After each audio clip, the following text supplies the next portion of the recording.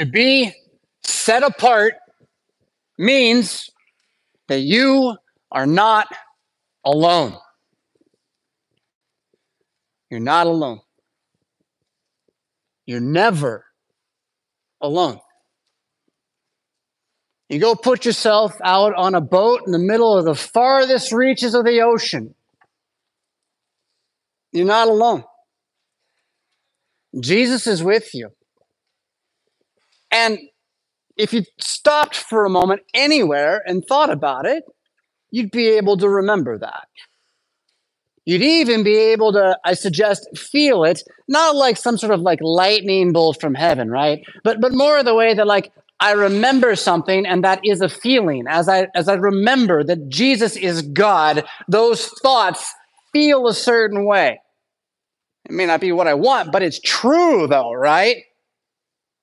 So you can stop at any moment and you can remember that you are not alone. And if you say the name of Jesus Christ out loud, it's even more true to your own ears. I promise. And then that might also remind you that you're never alone, not only because God is always with you, because even in the hard times when there's only one set of footsteps, he's carrying you, and that's true. It's not only that fact, it's that the angels are with you too, you know. At least one. And right now, I mean, with all of us in here, there's quite a few more. We're going to call on angels and archangels and all the company of heaven to sing with us as Jesus himself is going to be here hanging out as bread and wine to be one with us in just a little bit. It's kind of cosmic. So again, even if you go out to the farthest reaches of the sea on a little boat dinghy all by yourself, there's at least one angel hanging out with you. And when you say Jesus Christ, hallelujah, out loud, that angel sings it with you. It's a good thing. It's power, really. The kind of power the world can't know, the world can't believe in. Scientists can't study it. They don't believe it's there. You can't study what you don't believe is there. But you are not alone because you've been set apart to know, to believe that Jesus Christ is there, that he is risen. Hallelujah, that he is your God. And so you, just like Elijah the prophet, are never alone. Not only because God's always with you, not only because the angels are always with you, but because you're actually never alone as a Christian either. There's always more Christians. And Elijah learned this lesson the hard way, on a mountain, underneath an earthquake, a fire, and a whirlwind. I mean, it wasn't exactly like he felt good this afternoon, right? This wasn't a sipping coffee, waiting for the sea and the sunshine. None of that. And what does God say to him when he says, and you have to understand Elijah's life to get his prayer at this point. I mean, he's not lying. He's not overstating the case. It's civilization in which the American government is hunting down and killing all the pastors. And this guy's escaped into the deep wilderness. And he's saying, what the hell is going on, God? And I'm so tired. That's his prayer. And you know that it's a good prayer because God's like, well, then I'll replace you. Yeah? With a guy who wants to be in your shoes and have twice what you have. Actually. Again, it's a great lore, right? The lore is amazing. Chase the lore. But the point here is not Hazael and how interesting that story is when Elisha meets him eye to eye. What a tale. It's not the point. And Jehu's, can you drive like Jehu? I've seen the bumper sticker. The point is that for all of the elite that God's going to call to do this or that, to move history forward, there's 7,000, he says. That's a very perfect number, okay? This is, I don't want to say magical, but symbolic number. I'm not saying that it wasn't exactly 7,000. It might have been, but it might have been a whole lot more. Because the point of the number 7,000 is holiness. That's 7, set apart like the day of the Sabbath for God's word. Holiness, right? Set apart. Look at that. 7, and then 10, completion. It's a perfect 10. There's 10 commandments, right? It's how that number works in the Bible. And then so 7 times 10 times 10 times 10. 3 of those 10s, you got a Trinitarian thing going on. So I might suggest to you that 7,000 is an early version number of the Church of God. And so when he says there's 7,000 in Israel who've not bowed a knee to me, I got people. I got my people. They're where they're supposed to be. Just like the cattle on 1,000 hills are where they're supposed to be. Just like all the money's where it's supposed to be. Just like the broken stuff at your house is where it's supposed to be. Like none of that's outside of God's control. And so, Elisha, your prayer about how you're tired, I get, about how you need help, I get, but no, you're very much not alone. And I'm not going to let you think that for a second. And of course, if you follow the end of his life, he goes on this little tour for about 3 little stops, former schools of the prophets where he's working at. And they won't let him go. They're like following him everywhere. He's very much not alone. But, you can feel that way, right? And this is the point of the day for us here at St. Paul. It's like, if you're not feeling isolated in America today, then you're not in America today. A guy wrote a book called Bowling Alone in like the 90s, and it was about how American culture has nowhere to meet people or care. You can go bowling by yourself. That's America. Welcome to the casino. If you're a Christian, even though it may feel that way, you're still very much not alone. And in spite of the lack of Christianity in anything broadcast by the regime of media, whatever, there's a whole lot of us here. Maybe even a significant majority of the country, to the point where they're scared of this thing that they call Christian nationalism, which the only people who actually talk like that are like, there aren't any really. There's a few, and they make noise on the internet.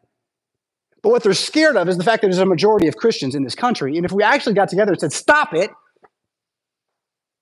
well, then they'd have to listen because they need our money. Now, again, politics is not the point. Prayer is the point. Knowing that you're not alone is the point. Knowing that you're not alone is the point. Revelation, we're going to look at directly here. This is going to be on page 1031 of your Pew Bible.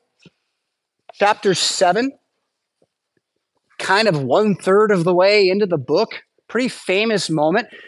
Not a lot of Revelation gets into the lectionary normally. So if you grew up in a Lutheran church, Revelation was sort of that mystical book that maybe someone talked about, or there was a Bible study about, or someone showed you a cartoon about, or you read the Left Behind series, right? Or something like that. Like that's kind of what Revelation kind of is to people.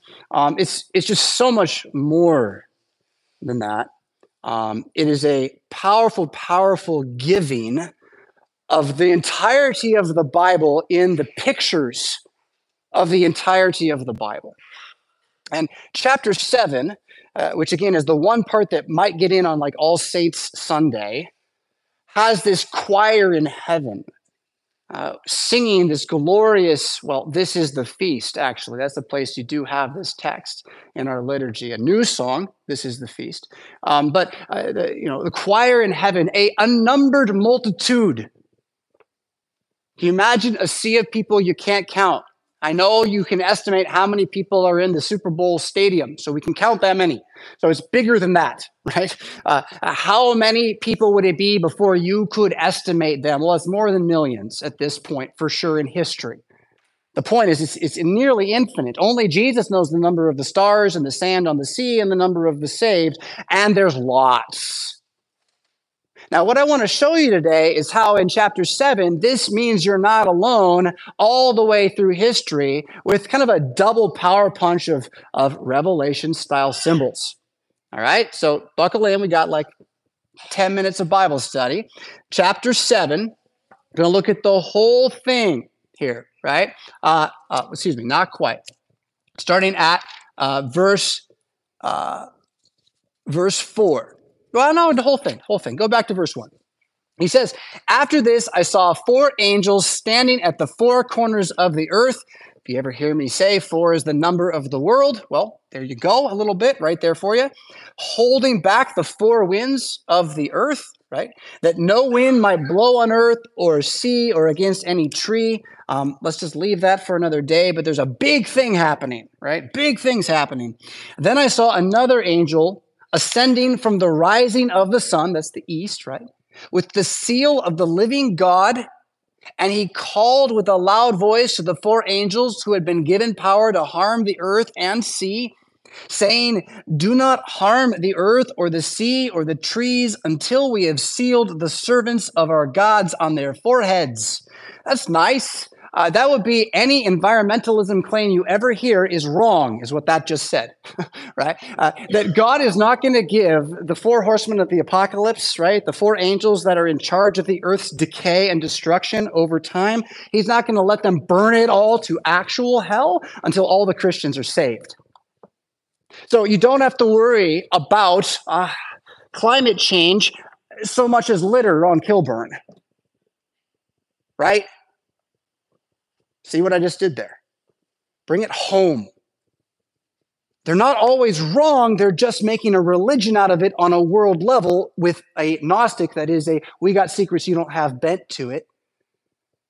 And it leads to an ignorance of what's right outside your doorway. And what we want as Christians is to live in our neighborhoods and to love our city, right? That's a side point. We're here to say, okay, who are these Christians, right? All the Christians, verse 4. I heard the number of all the Christians ever, 144,000. And if you're a Jehovah's Witness, that worked as a real good game plan to get you off the ground for the first 75 years. But once you passed 144,000 converts, what do? And here you got all sorts of issues with people who want to believe in a millennium being a literal 1,000-year reign because the Bible says so.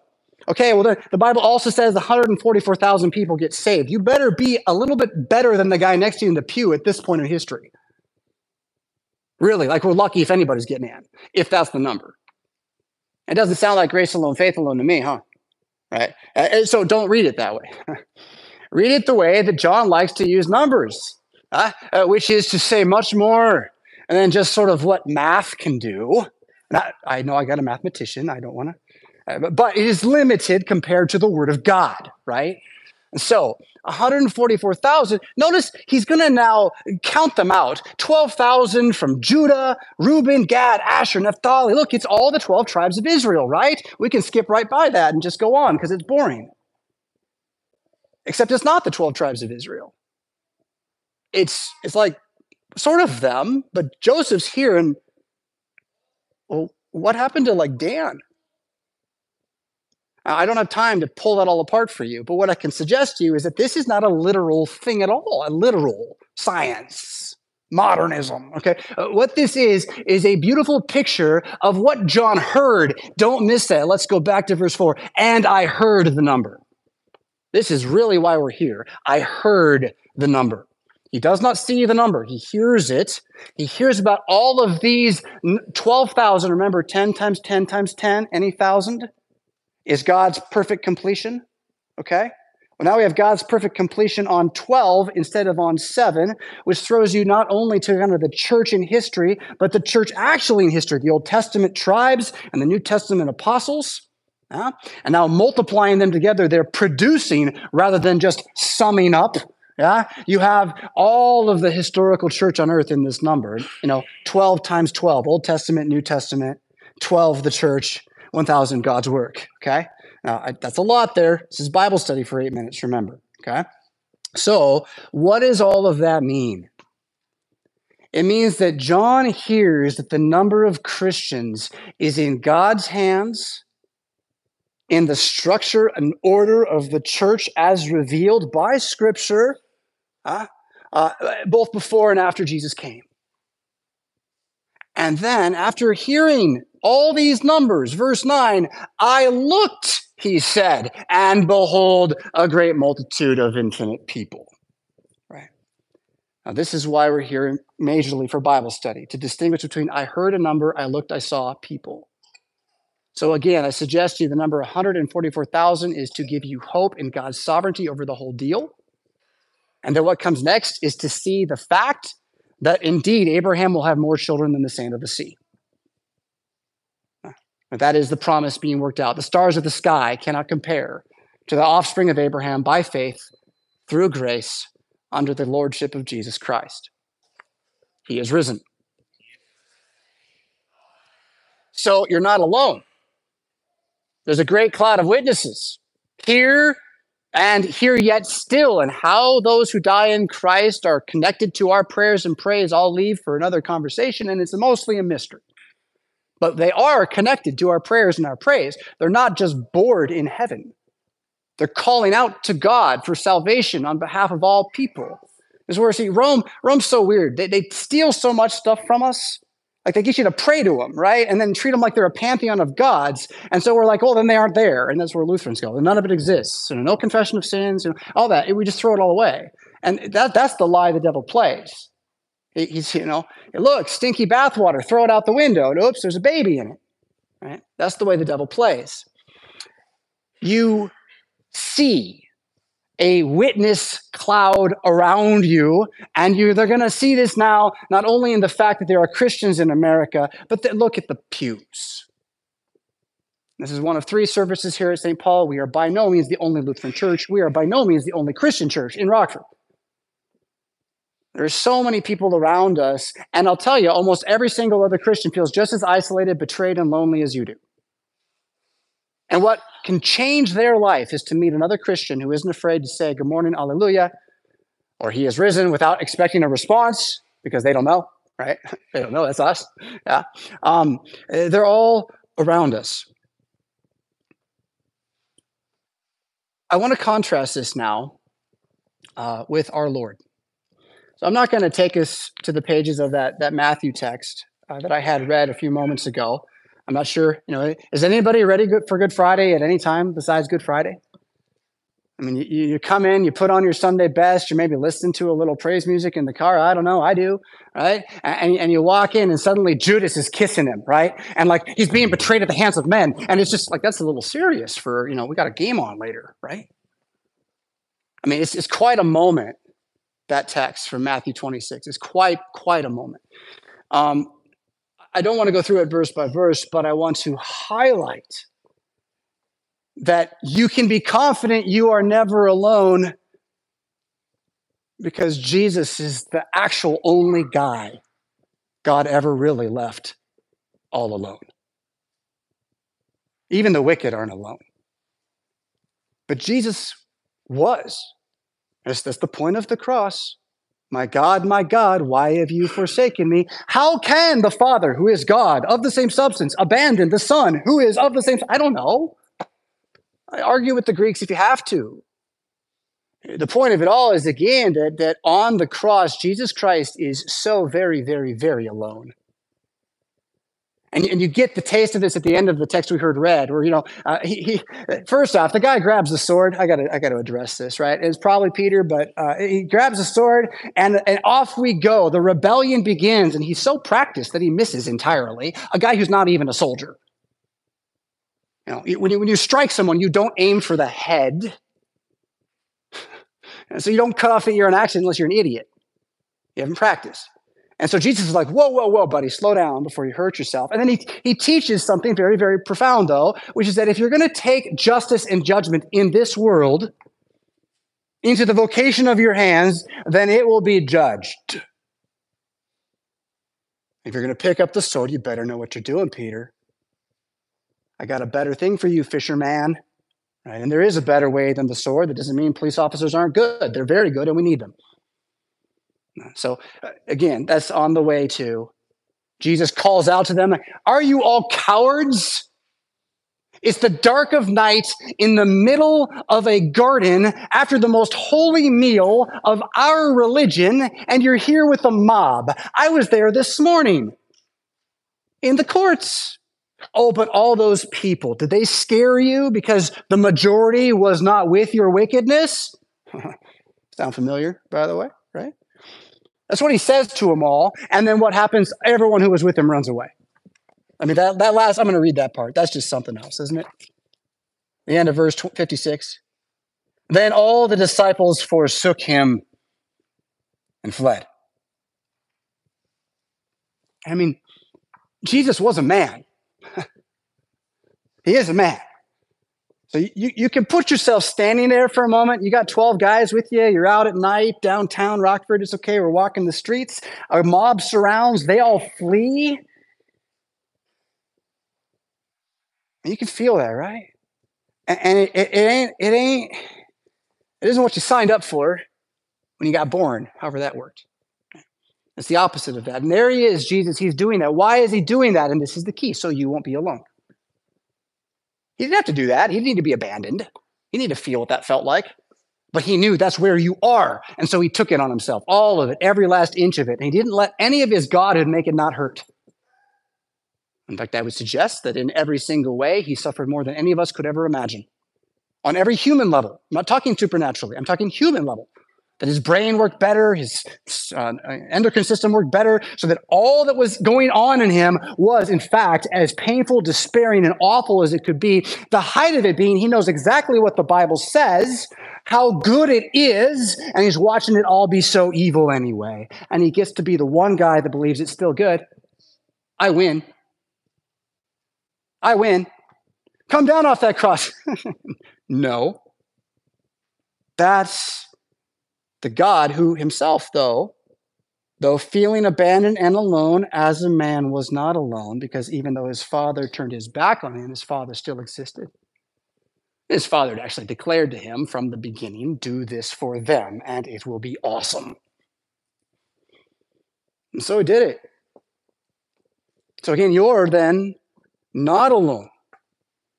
You're under the God who already went through the grave and alone came out, pulling others with him that day, by the way, in order to pull you out now by trusting him, even though you're going to still die.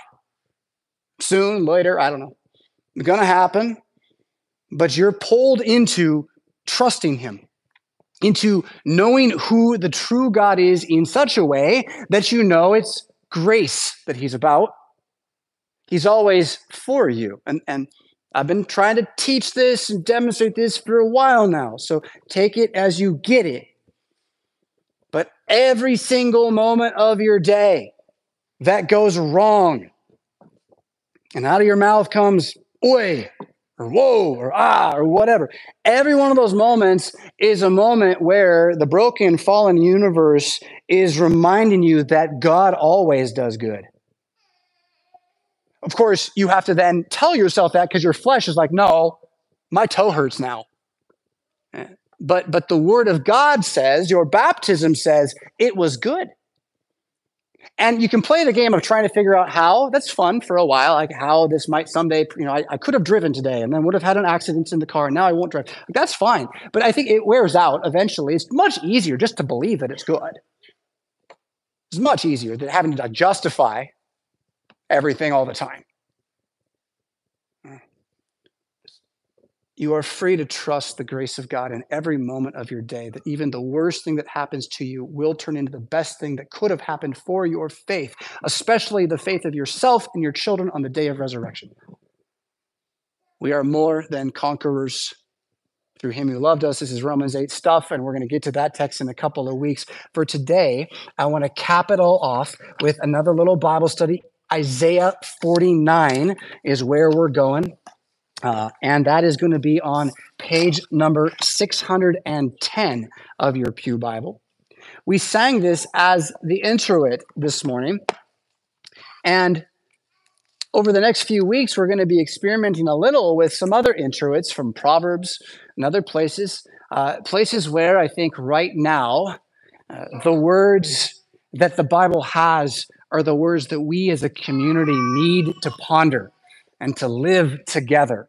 And so bringing those forward within the structure of the liturgy, right? We're going to be a liturgical, hymnal-using congregation. That's who we are. That's what it means to be Lutheran Church Missouri Synod, if you're honest with yourself, although there's a whole fight about it. We'll leave that for another time. But it's who we are here at St. Paul. But that doesn't mean we can't use the liturgy to teach and to grow our faith in the presence. And so demonstrating that, our introits are going to be from the prophets and the Proverbs for a little while, to lift their voices in our midst, right? I can't get you to read Isaiah, probably.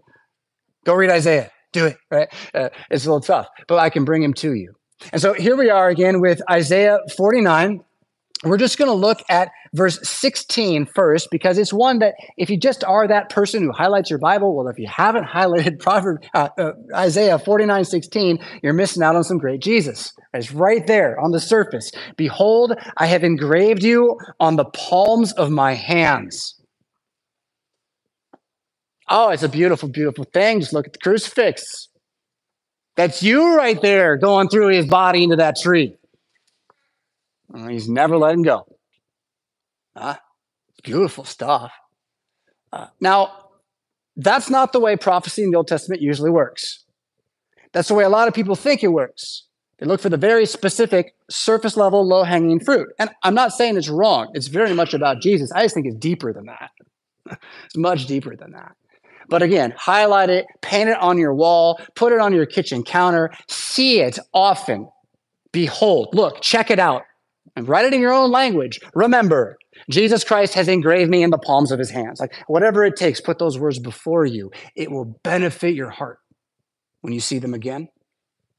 Now, in their context, verse 15, God is speaking to the nation of Israel and Judah in light of their destruction, that they're going to be conquered and that there's nothing they can do about it.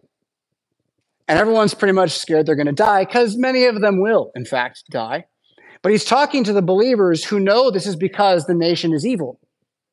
And they are repentant. They don't want to be evil. They're hearing Isaiah preach. They're following Torah in their town. They're living the best life they can with their neighbors to be the best people they can with their neighbors for the good of the world. And so they're getting a promise from God that, oh, okay, yes, I'm going to destroy everything, but not you. Not really you. And what that means historically is, yeah, indeed, the faithful survived the destruction of not only this time that, and Isaiah is talking about this time Jerusalem was destroyed, but in the New Testament era, when the Christians left Jerusalem before its destruction, same thing, warned by Matthew 24, just reading the Bible and they saw it coming and they left. So God preserves his people through the catastrophe. And this is a promise of that, right? So if you can just hear this whole section as a promise that God preserves his church through all catastrophes. And then you can apply it to yourself, that it is a promise God applies to your body through all catastrophes except the one he kills you with, which you know is precious in his sight. You've read Psalm 116. You know it's a special day when you die. It's the beginning of forever. But aside from that, all catastrophes are going to blow right past you and not kill you. And he promises this so that even the one that kills you, which you know he sends to you, you will know is a day of rest. Day of rest. But for now, you have nothing to be afraid of because, okay, verse 15, can a woman forget her nursing child and not have compassion on the son of her womb? It's a rhetorical question. And you're supposed to say, well, of course not. And if you're a mother who's raised a child, you know, how could you? Remember, abortion. Well, he says, even they may forget. It's the rest of the verse. Yep, actually, a mother can be that wicked. Yep. But I will not forget you, God says to you, Christian, today, alive, wherever you are. I will not forget you. I've engraved you on the palms of my hands. Your walls are continually before me. What that means is the walls of this church building, the walls of this house that you live in, my house, your house, the wall of the city. We don't have a wall, but we got freeways. Yeah, all of it. God's in charge of it. He's got it covered. He knows what he's doing. And he says, your builders make haste. Okay, so Christian, you may know that your house, when you tend to it under God's will, when you don't covet your neighbor's house, try to make everything yours, but just tend to what is your own, well, that he builds it for you. Those who help you make haste, they hurry. The answers come to your problems when you wait on Jesus. Your destroyers and those who laid you waste, they go out, it says, right? So when you wait upon Jesus Christ and you renew your strength, it is by, again, waiting until the wicked destroys himself and takes himself out of the game. Verse 18, lift up your eyes around and see, they all gather, they come to you. Okay, so who do you feel surrounded by? Who do you think is out there to get you? They're all gathering around you. As I live, declares Jesus, you'll put them on as an ornament. All your problems, all your fears, all your evils, I swear, as Jesus Christ lives, you may wear as a garland of confidence when they're his and not yours. when they're his and not yours. You shall bind them on as does a bride. Like a bride in her white dress is you with everybody attacking you. And you're like, bounce off, bounce off, bounce off. I got a shield of faith. I got a helmet of salvation. I got a breastplate of righteousness. And it really is about the words coming out of your mouth. So someone says that thing that you can't believe they said to you. How could anyone say that to you? And you're like, the fear of Jesus Christ is the beginning of wisdom. That's just what comes out of your mouth. That's not what you wanted to say. You want to say, how could you? Or why'd you do that? But instead, it's just the fear of Jesus Christ is the beginning of wisdom. That changes you. That changes the person who heard you. It puts you both in a frame of mind that pursues peace. It is a discipline.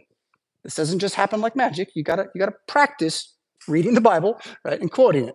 But it does open you up that even your enemies and their insults are like a bride's headdress to you when you can see, oh, that was a fool who said that. He just affirmed what I know. Thanks be to God for Jesus Christ, who has given me the wisdom to not want to walk in the way of fools. And this is yours, right? This is yours. All right, so we also heard read verses 22 to 25. I'm going to read it again here. Behold, I lift up my hand to the nations. I raise my signal to the peoples, right? This isn't about Judaism. This is about Christianity. This isn't about St. Paul. This isn't about Lutheranism. This is about Christianity. This is about the New Testament of Jesus Christ. There is an oath that he has lifted up like a banner among the peoples. It's bread and wine given with his words, and to be very frank, without explanation. Because when you start explaining, you start lying and twisting and taking away what it means that this is his body. He raises up his signal to the peoples. They shall bring your sons in their arms and their daughters carried on their shoulders. This is about coming to church. It's about how God is calling us out of the nations to come to the sacrament of Jesus Christ, which is the foretaste of the feast that is everlasting on the day of his return. Kings shall be your foster fathers, queens your nursing mothers. Their faces to the ground, they shall bow down to you and lick the dust of your feet. That's to say that your enemies, the powers that be, all the men who may harm you, they are nothing to God. To the level where you may believe that no matter what they do to you in this life, they're as good as licking the dust of your feet. Because on the day of judgment, they're going to, if they're actually doing evil to you, and you're just being a Christian. If you're just being a Christian and they're doing evil to you, on the day of judgment, you watch them punished. And it's not bad, it's righteous. And you need to know that. They're gonna apologize. You were right. That's why you don't have to say it now. To anyone, anytime. That on the day of judgment, those who are the enemies of Christ will come to all Christians, wherever they have harmed us, and say, you were right. Last verse. Last bit of the verse, 25.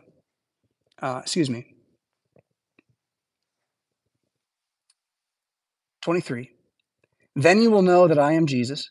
I am the Lord, right? On judgment day, when all your enemies bow down before you and say, you were right. All those who hate Christ bow down and say, you were right. You will know, that's the promise, we'll have full faith that he is Jesus Christ. Those who wait for me shall not be put to shame. Waiting on the Lord. This is what Jesus does on the cross. He doesn't take it into his own hands. He let it be put into his own hands.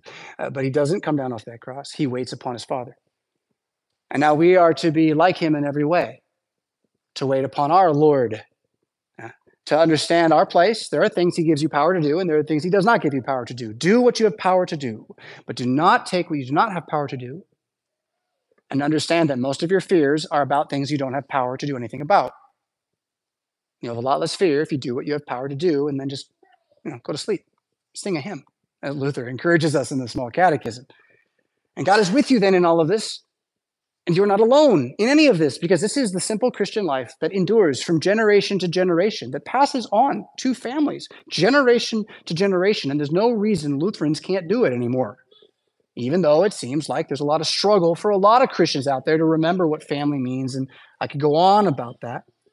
But I'm going to lead us into next week to close. You are not alone. That's the point today. You're not alone here at St. Paul. You're not alone in your house. You're not alone when you are alone. The angels of God and God himself are with you. Next week, we're going to be celebrating Michael and all angels. It's a midweek service that's coming to the Sunday on the same day that we're going to be installing our team leads for set apart. Remembering, of course, that the word angel means messenger. And so anybody, you are an angel if you speak the word of God in one sense of the word. Of course, nobody uses the word that way anymore. And we're going to really talk about that next week. What does that word mean? What does the Bible teach us about angels? And of course, then that should illustrate all the more how you are not alone. In the name of Jesus, amen.